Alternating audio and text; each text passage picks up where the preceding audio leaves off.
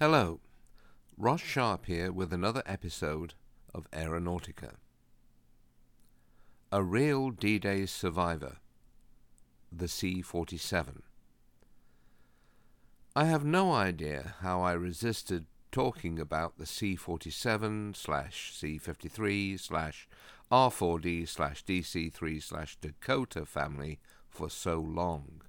And here is one of the most historically significant aircraft in that family that I have ever seen. The immaculate C-47A November 1994 Alpha, coded Juliet 8 Bravo. The C-47A Skytrain was one of the most important weapons available to the Allied forces during World War II. Indeed, no less a person than General Dwight Eisenhower, the Supreme Commander, Allied Expeditionary Force, listed the 6x6 truck, the bulldozer, the landing craft, and the C-47 as the four machines that won the Second World War. An excellent load carrier, after all it had been developed from the DC-3 airliner and its earlier family members, it really came into its own during the various African and European invasions. C-47s were used by the U.S. troop carrier wings in Operation Torch, North Africa, Operation Husky, Sicily, Operation Dragoon, the south of France, and of course, Operation Overlord, Normandy. C-47s went on to play a major role in Operation Market Garden in Holland and Operation Varsity, the Rhine crossing in Germany, as well as supporting Allied troops in the China-Burma-India theatre and the Southwest Pacific.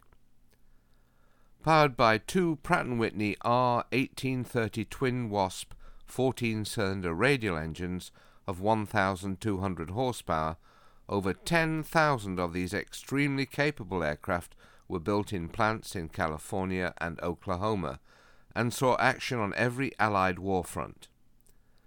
This C-47A was built in 1943 with the serial 43-15211 and was assigned to the 92nd Troop Carrier Squadron of the 439th Troop Carrier Group, 9th Air Force.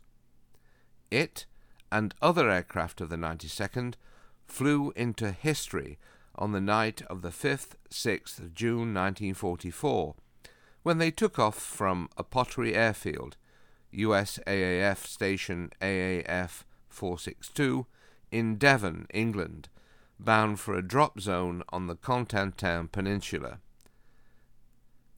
The 92nd were carrying Easy Company, about to gain fame as the Band of Brothers. Lieutenant Dick Winters and many other paratroopers of the 506th Parachute Infantry Regiment, 101st Airborne Division, were on their very first combat jump. This aircraft survived many other tough wartime operations, and was later to serve with both the Norwegian and Danish air forces. Finally sold on the civilian market, it had a number of US-based owners before being acquired by Wing Venture Limited, an organization headquartered in Greenwich, Connecticut. Traces of its former civilian life can be seen in the dorsal blade aerial and other equipment changes, but the current camouflage of US olive drab with patches of medium green and the black and white D-Day stripes are correct for the Overlord drop. It is shown parked outside the Delta Jets Limited hangar at Cotswold Airport, Kemble, during the 2010 Great Vintage Flying Weekend. It gave a display which, thanks to Royal Air Force operational restrictions, the crew of the Battle of Britain Memorial Flights Dakota would simply not be allowed to perform. A superb aircraft and a wondrous piece of living history. Since I took this photograph, there have been two significant changes. Firstly, this particular C-47A has flown the Atlantic to join the private collection of Kermit Weeks.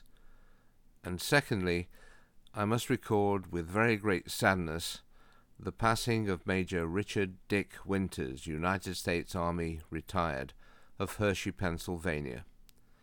We did indeed lose a true gentleman, a magnificent soldier, and a gallant soul.